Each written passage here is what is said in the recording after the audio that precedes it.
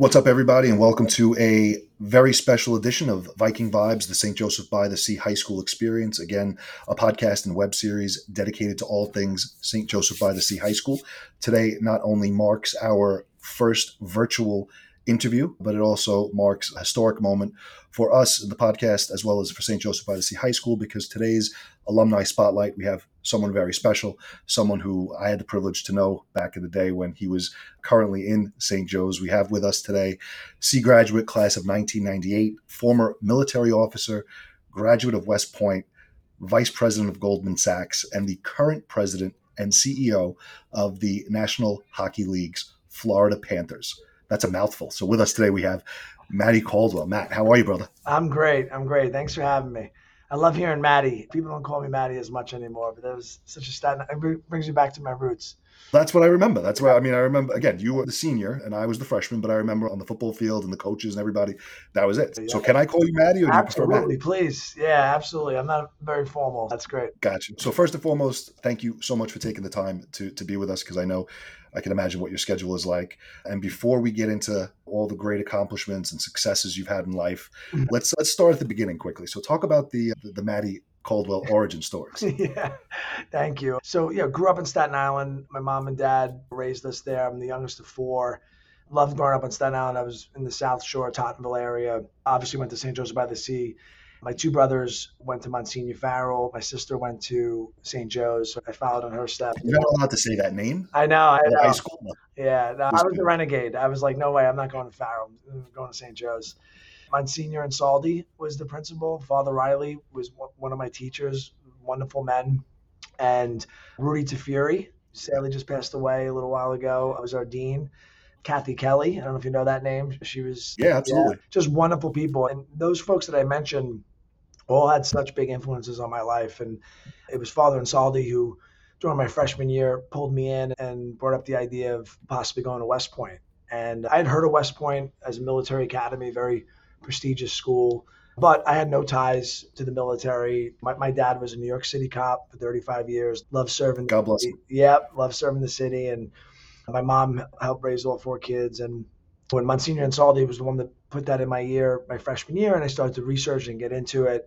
And I was fortunate enough to get in. I could never get in today. It's become even so much more competitive, but it's a huge accomplishment. You downplay it, and I get it, but that's a huge accomplishment. And I don't have the stats on this, but I'm sure you remember. You were probably one of the few at that time, or maybe one of the first or second ever to even attend that university coming out of C, right?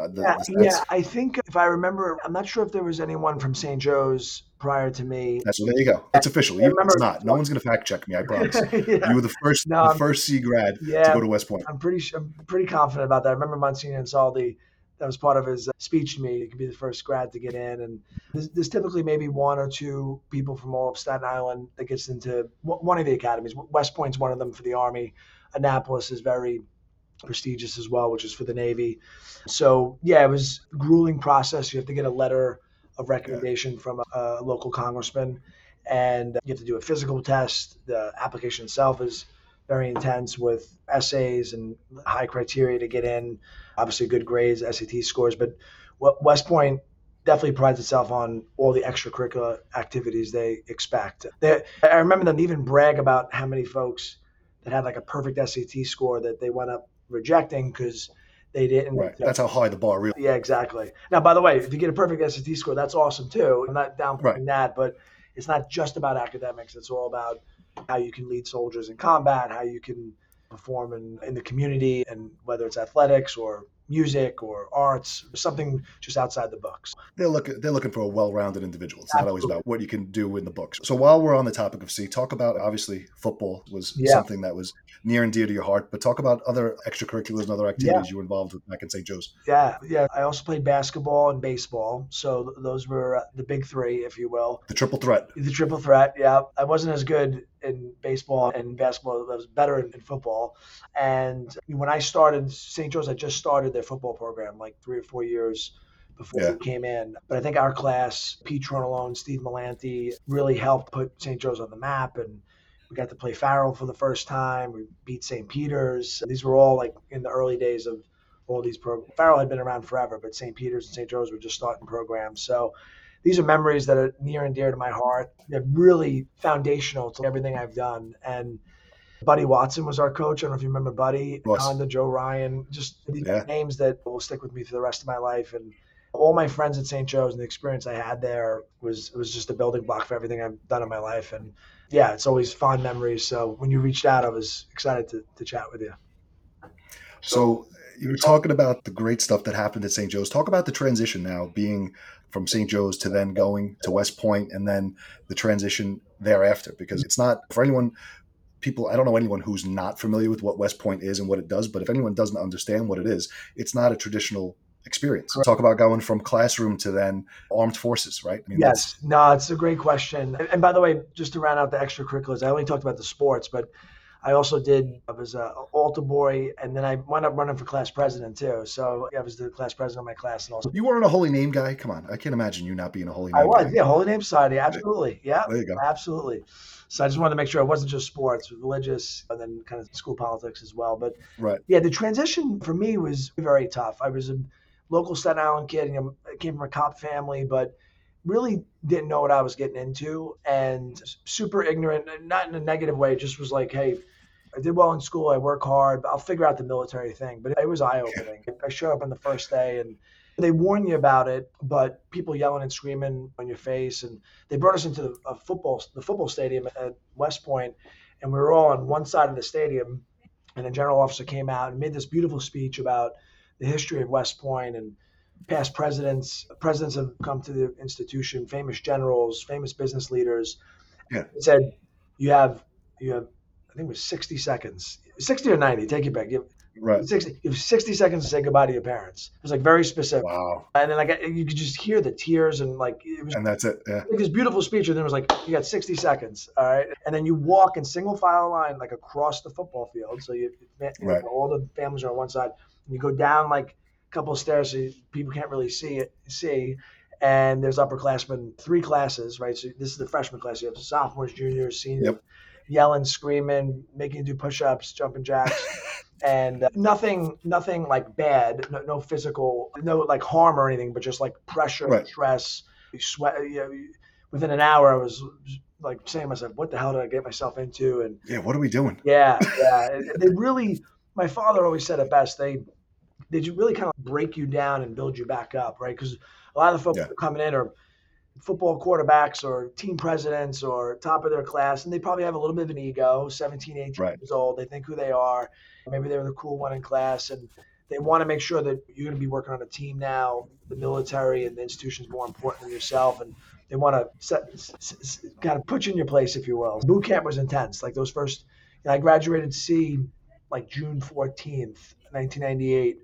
I remember the day because it was like 2 weeks. I was gonna say, remembering the day, that's pretty good. Yeah, only because I remember my first day at West Point, which was June Right. 29th. So it was like 2 weeks prior to that. Quick. That's quick. Yeah, exactly. It was a Sunday afternoon. Yeah, so it was like 18 years old, graduated 2 weeks later. I was in boot camp, and I was like, wow, what did I get myself into? It was intense. And I remember June 29th, June 30th, first couple of days of July, like first 4 or 5 days, they had you running 3, 4 o'clock in the morning. They were waking you up. I remember the first morning they played Guns N' Roses, Welcome to the Jungle. Yeah, there you go. And, Fitting, right? Yeah, shook me up for sure. And then on 4th of July, they brought us all into an auditorium, and what's the famous song? Proud to be an American. There you go. Yeah. And they played that, and they made some good. So they did a good job of beating you down, building you back up, but then also giving you some pride in the country and pride in why we're so blessed to live in this great place.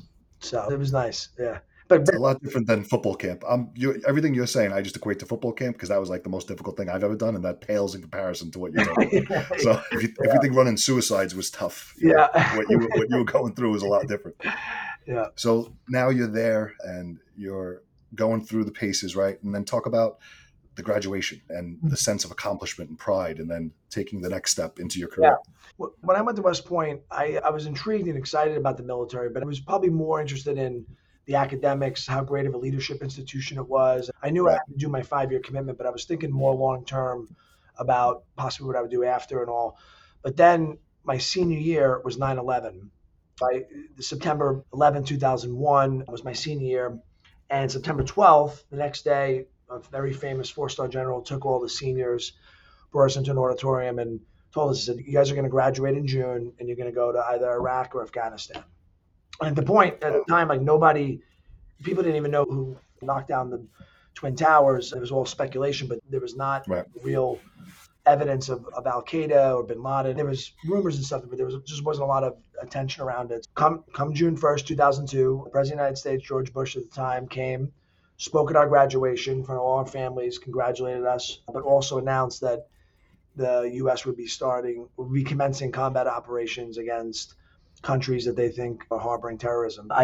Right after graduation, I shipped off to Germany. That's where I was stationed. The U.S. still has bases all over the world. At the time, they still had bases in Germany. So I went there, and the Iraq invasion had not kicked off yet, but the U.S. forces were still in Kosovo. I don't know if you remember, like Bosnia, Kosovo. There was a bunch of after the Berlin Wall fell, and so I went to Kosovo, which was much more peaceful.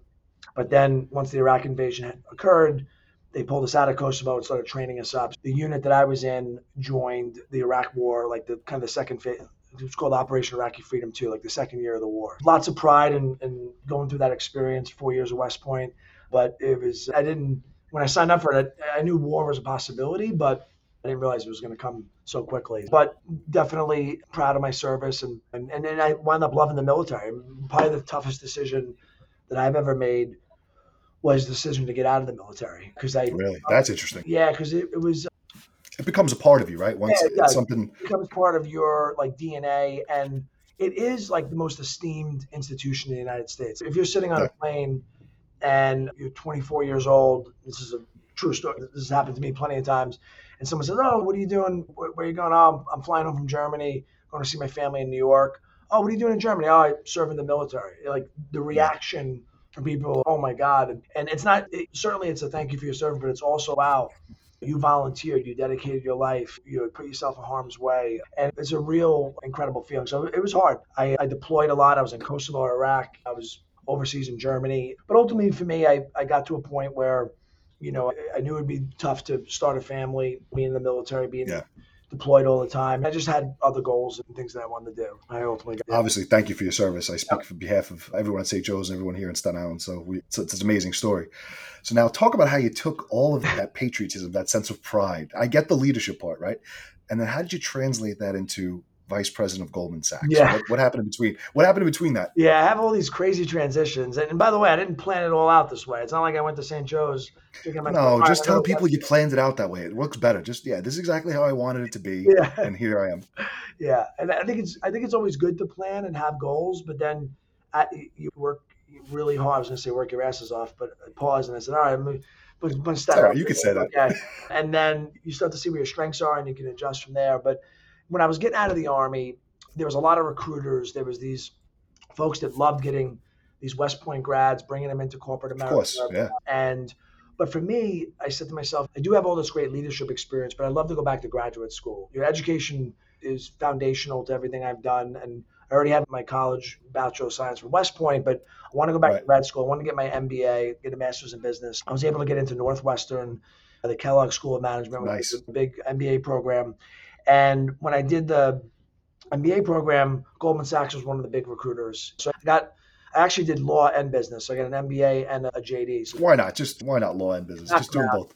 Yeah, law school was that was the toughest academic experience I've ever done. That was the most difficult. And I worked one summer at a law firm, and I wasn't very good at. I was at my desk reading all the time, and I remember my mom calling me one time at my office line. And when I answered the phone, she said, "Is everything okay?" Because it was like so quiet. It was like I was in the library all the time. She said, "That's not really your personality." I was like, "No." And by the way, I think law school is great, and being a lawyer is a great profession. But for me, I wanted to go more on the business routes. Goldman Sachs was a huge recruiter at Northwestern. They loved that I had obviously the military experience, and then had both law and business. I joined their investment banking, investment management group, and it was going from the academic world, from the military to the academic world, and then ultimately Wall Street. For me, not that I had a finance background, but I liked that Goldman was a top tier firm. I liked the challenge. I wanted to get into West Point, but I loved that the prestige that West Point had and the challenge. And You start to become the person who you surround yourself with, right? If you look at your 5 friends or 5 family members you spend the most time with, I love that quote. I believe that. I love yeah, that. you wind up being one of those, some mix of those five. And I, throughout my life, I've able to go to West Point or Goldman or Kellogg, and I've just tried to surround myself with people that are smarter than me, that Yeah. more talented than me, more athletic than me, because it makes you better. If you have a competitive spirit, you can learn so much from them.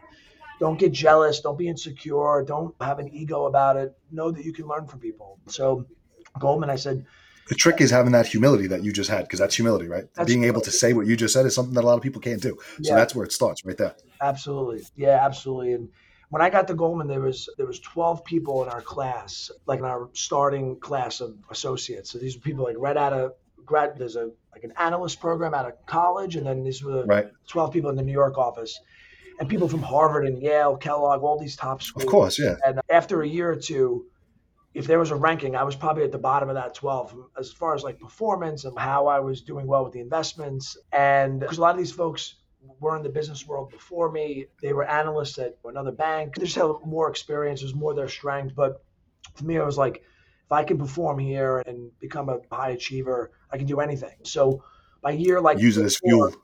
by year 3 or 4, I started to get to more the top of my class and became a vice president. And then ultimately, I helped bring on a very big client to Goldman named Vincent Viola. And Vincent, we call him Vinny. He's very down to earth, just like Maddie. He's from Yeah. Yeah. Brooklyn. Yeah. Of course he is. Yeah, went exactly. Went to West Point, another graduate, which shows the West Point connection, and really well on Wall Street. Became a trader in the early '80s, the New York Mercantile Exchange, and I helped bring him on as a client at Goldman, and that really made a name for myself. That I was able to get someone of his pedigree to invest with the firm, do more Right. business with the firm. So that really put me on the map at Goldman. I got promoted. And then Vinny's become a second dad to me, but he's completely changed my life. He sat me down and after a year or so working with him said, "Why don't you come join me? Leave Goldman, come on my side of the table." So I left Goldman, joined him, and a lot of these very successful people have what's called like a family office, which is Right. a company that basically manages all the companies that they own and looks at their investments, manages relationships with the Goldmans, JP Morgans. And Right. so I joined his family office and I did that for a few years. And then he wound up buying the Florida Panthers hockey team. And it was a massive turnaround situation. It was a team that was at the bottom of the league in the NHL. For any hockey fans out there, it was one of the worst teams in the league. It was near bankruptcy. It had really struggled. But Vinny likes these kind of investments where you come in and you buy something on 20, 30 cents on the dollar. You're able to turn it around and bring in Of course. leadership. So, Different version of M&A. Just yeah, different. It's absolutely. people. It's right. Absolutely. Yeah, the first year or two that he owned the team, I was more of a like an owner's rep, like a representation of him. And I was flying from New York to Florida or spending weeks at a time in Florida. But after I started just working hard, making good relationships with the coach and the players and the general manager, he ultimately sat me down and said, you, yeah, I know you don't have experience in hockey. It's not like you played or you haven't run a team before, but I have the most faith in you. I love you. I trust you. And anything that you don't know technically, you'll learn on the spot. And this was after we had been through like 3 or so CEOs already. When you're doing turnaround situations, it's hard to find the right people. And Yeah. Of course. Vinny doesn't get to where he is in life by waiting around. He's no patience. Exactly. Yeah. So, in true New York fashion, we moved fast, and he named me CEO in 2016. And just to brag about myself, I was the youngest CEO in all of sports, 36 years. See, so you took my quote. I researched that. No, I'm only kidding. Go ahead. I'm Oh, only kidding. sorry. So talk about that. Let's go back, because I know sometimes, and it's difficult to talk about yourself, right? And for anyone, because you feel like you're bragging or being boastful. So I want you to be open, because it's important. Because talk about what that feels like, right? Because there's people listening and watching, and there's younger adults, there's older adults, there's high school kids that be watching. You always aspire to be, but what does it feel like when you've become? Right. So you achieved that pinnacle of being youngest CEO in sports. What does that feel like? Yeah, it was incredibly gratifying. It was intimidating. I basically what happened was I was at the company for about 2 years, but like more on like a consultant basis, more on a representative of the owner, but not like a day to day executive like running it all. And Right. I'd worked with three different CEOs who were much more experienced and older than me, but they couldn't quite keep up with Vinny's pace, his expectation. And Vinny ultimately took me out to dinner in Miami. He was in town with another company, the major public company, and he sat me down with his minority partner. And he said to me, he said, listen, this is a massive turnaround situation. We've tried very experienced industry people. I think we need someone that's got a lot of youth and energy, that has a different perspective, can think outside the box. And quite frankly, we need winners. And you'll figure out who the right general manager is to build the roster. You'll figure out Right. who the right coach is. But I need someone that's going to be my representative day to day, that's going to be out in the community, talking to fans, talking to sponsors, talking to our local government because they own the building. We run the hockey team, but we also They're always involved somehow, no matter what. They're absolutely. always involved in something. Yeah. Yeah. It was an incredible feeling, but it certainly, I remember him telling me, I'm doing this, I'm moving forward with it. We're going to sit down. We had a CEO at the time that Vinny was going to basically like move to the board as like a chairman Right. and empower. And by the way, I had to make sure that I kept the old CEOs or the one that I was working with. I had to keep a relationship with him because he said, well, who's this young guy coming in moving me out? But given my military experience, when you graduate at West Point, you're 22 years old and you're a lieutenant, you're an officer. And I was put Right. in front of, at the time, 20 men. It was all male unit, 20 men. Then I got promoted a couple of years later. I had 40 men that were under my command, serving in combat. Many of them were in their 30s and 40s. It was hard as a 23, 24-year-old. And they're all looking at you like, who's this West Point guy? What does he know? He was just in the classroom the last 4 years. What Right. does he know about doing missions, doing land navigation, shooting rifles? Like, we've been doing this forever. And it goes both ways. You have to show respect. You have to honor people's experience. You have to listen, get their input. But at the end of the day, you're in charge, right? So if something Right. goes wrong, you can't say, oh, the sergeant told me this or the coach told me this. It falls on you. While I would have great respect for these folks that had much more experience than them, I also was very clear, hey, I'm listening to you. I'm going to go with your recommendation here, but in this situation, I'm going to go here. And if they got pissed off or if they started disrespecting me, they had to know at the end of the day, like, I'm the boss. And then Right. this is, don't judge me by my age or whether or not I was in hockey. And this is the way we're going. So shut your mouth, Yeah. get on board, or get out of here. So you have to have Demonstration by action, right? That closes the gap immediately because it doesn't matter age, anything, experience. Once you demonstrate and put forth action that they can see yields a result, that kind of bridges the gap and makes it equal playing field. Exactly. I'm the last guy to walk in and say, hey, I'm the new boss now. Everyone listen to me. That's not my style. I lead by example. Right. I'm going to work harder than everybody at the company. I'm going to be here early in the morning. I'm going to outlast people. I'm going to earn their respect as well. I'm going to listen. I'm going to hear about all the different departments. What are people doing in marketing, in sales, operations, finance? But if we're not hitting a certain standard, I'm going to set a standard, And you and got to get in. and we got to get there. If you don't Right. perform, I'll help you a little bit. But if you're not getting better, like, we're moving on. There's some people that just come in and they're tyrants and they yell and scream. I think that works a little bit, but then over time it gets old. Then there's some people that are really nice and collaborative and hug people and just want to get along. And that makes it easy for employees or soldiers or whoever you're leading, but they'll never really respect you long term. Right. They'll start to take advantage. You need that balance. You need a balance. Yeah. That's what I really tried to work on. And I had a lot to learn. I went to owners meetings and presidents meetings with the commissioner of the NHL, and I definitely felt out of place. I definitely felt like a fish out of water. Everybody knew each other.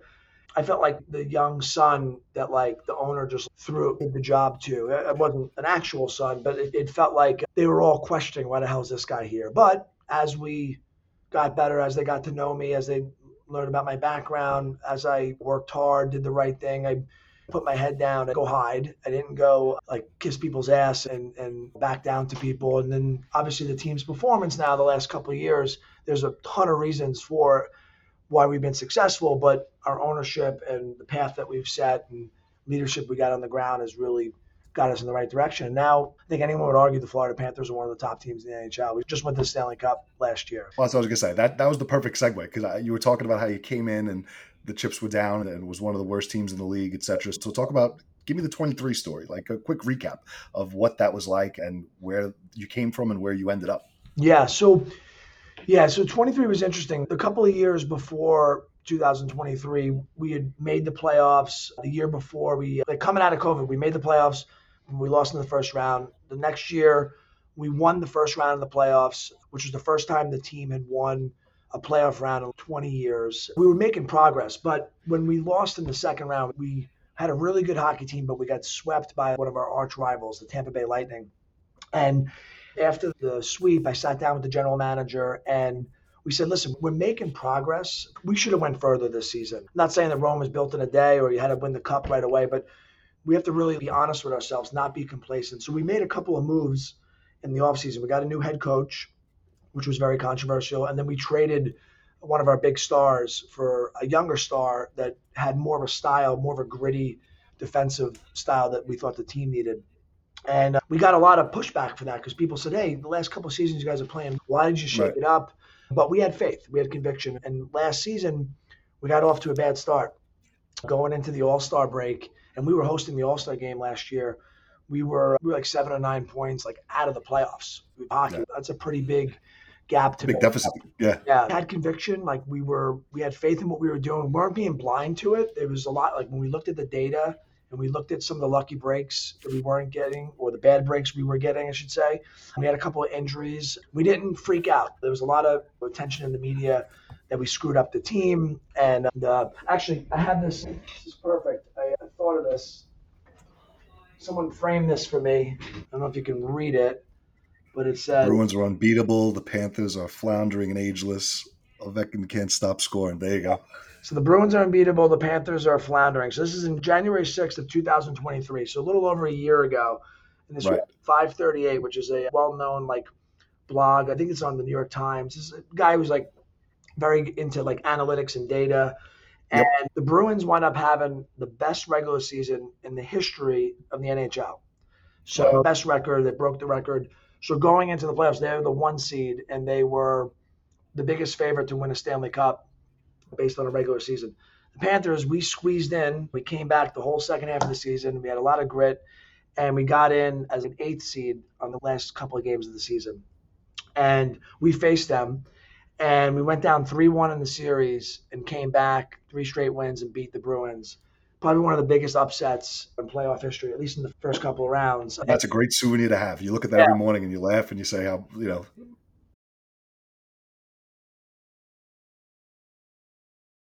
what a great job.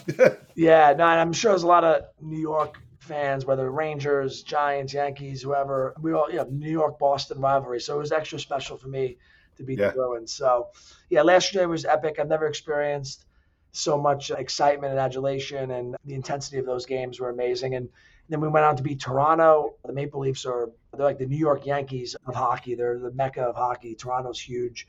We beat the Carolina Hurricanes, which was a really tough team. We unfortunately lost in the Cup Finals, but we built on that. We got to the top of the mountain, just couldn't get over the top. And now we're having a great season again. We're neck and neck with Boston again, battling with them.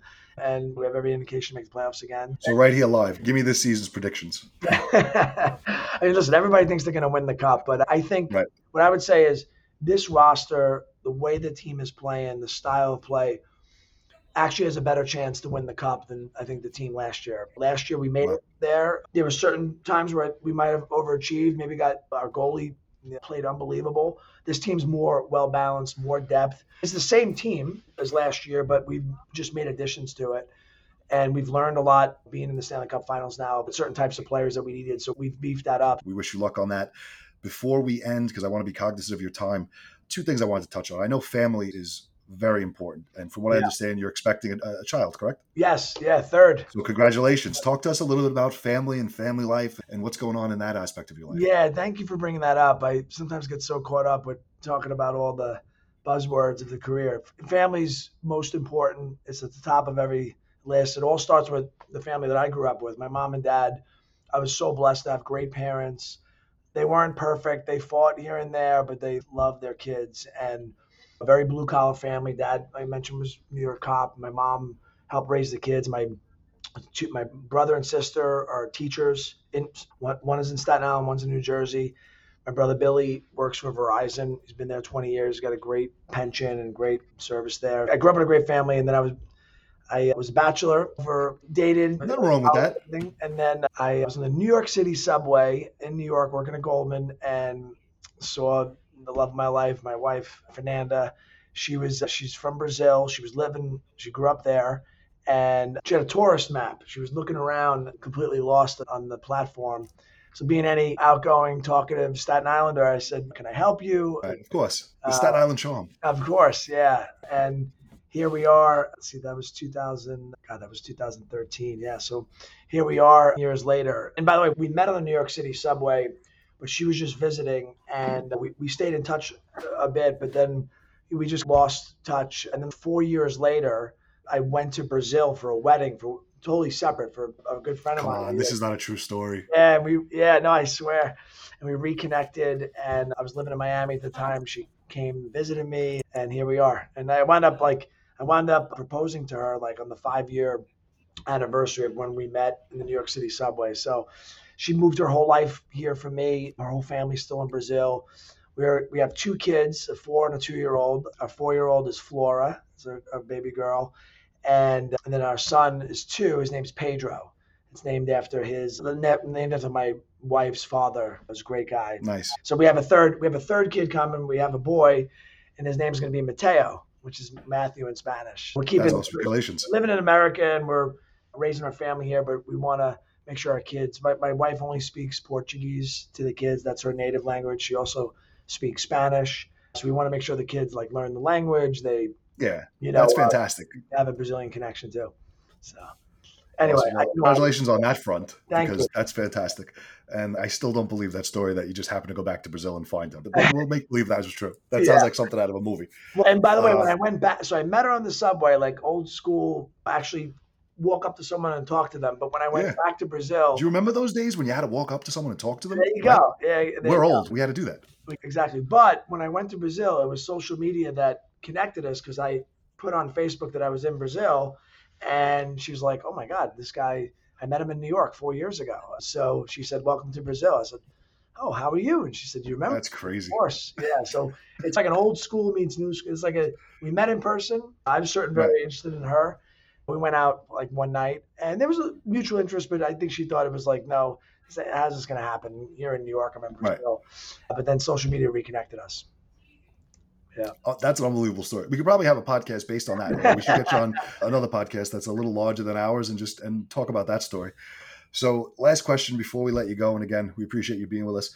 So any words of wisdom to anyone who's watching or listening, because you've come so far, you've achieved so much. And just by watching you speak and how passionate you are when you speak about things you've accomplished and things you've done and how proud you are of everything that's happened in your life, what are some words of wisdom you can give to anyone, right? So kids that are currently in St. Joe's, kids that are in any high school, and then even adults, right? So there's got to be a couple of words of wisdom that you still live by or that you could share with us that we'd appreciate to hear. Yeah. So a lot of people have asked me this down through the years, and I think you read my resume and you read these big schools and these big companies and these titles and all. It's all kind of like fancy stuff. And someone may think that there's some like magic formula or there's some special talent. Like maybe I just had this unbelievable IQ, or maybe I was blessed with some kind of, and what I'm here to tell you is it's so much more simple than that. It's going to be probably what your parents or what your teachers have told you. It's all about how hard you want to work. There's nothing that I've accomplished that came easy to me. Nothing. Like it could be my freshman, being at St. Joe's, being a freshman and doing a history test. I had to study. Like nothing. Right. I was never one of those. You hear people, "Oh, I didn't have to study for this," or "That was nothing. This was a piece of cake." I've never had that in my life. Anytime I took the foot off the gas on something, I failed. And I'm only telling you guys about the fun stuff, right? I have 10x, literally 10 times as many failures as successes that I'm telling you about. I didn't do well on my SAT the first time that I took it. I had to take it multiple times. I had to study really hard. I had a strong average in high school, but that's only because I was doing all the work. I couldn't just like cram the night before and crank out an exam. When I went to graduate school, there's an exam called the GMAT. I was in Germany. I took the GMAT 4 times in order to get to a score that was more acceptable to Kellogg. If I stuck with my original score, I would have never gotten into the top certainly not a top 5 score. I probably wouldn't have gotten to a top 20 score. And I could have to school. I could have given up on all the. So many people said, "Matt, what are you doing? Why?" Some of it's just straight, literally like ignorance. Just I will not stop. I'm gonna keep running through this wall. You got to be a little crazy, a little bit insane, and just it's all about like how hard you want to work and how bad you want it. It's not outsmarting someone or being more efficient or outmaneuvering. It's just all blood, sweat, and tears. I wish Do the work. I wish I had like something more like a magic bullet. I've tried like different quotes and words of wisdom, Right. and it's not. It's just like That's tried and true. Do the work, right? Some no, things will never change. yeah. There's no shortcuts. It's everything else. It's just like how bad you put something, how bad you want something, what you're going to put into it. And when you don't do the work, you usually are not successful. It's really that simple. So you can That's it. all, Words of wisdom. student at St. Joe's can get into Harvard or West Point. You just got to put your mind to it. It might be 10 times harder than the person that had a general as a dad or someone at the board, but don't let those excuses stop you from pursuing your dreams. So anyone listening or watching, be sure to like and subscribe to Viking Vibes, the St. Joseph by the Sea experience. Matt, we are so happy to have had you here. We appreciate it. And we hope that when you're back here, you come back and visit, because I don't know if you've seen anything or when the last time you even thought of St. Joe's was, but they've done so much over at the building to transform it. They have huge new facilities they built out, the athletics. Remember, we played on a field that was terrible at best. At best, it was terrible. Now it's lights, it's at night, it's fantastic. They have a student center. Awesome. So we got to get you back when you're back in town to reconnect. But thank you again for being here with us, and we appreciate your time. Yeah, no, thanks for having me, and let's stay in touch.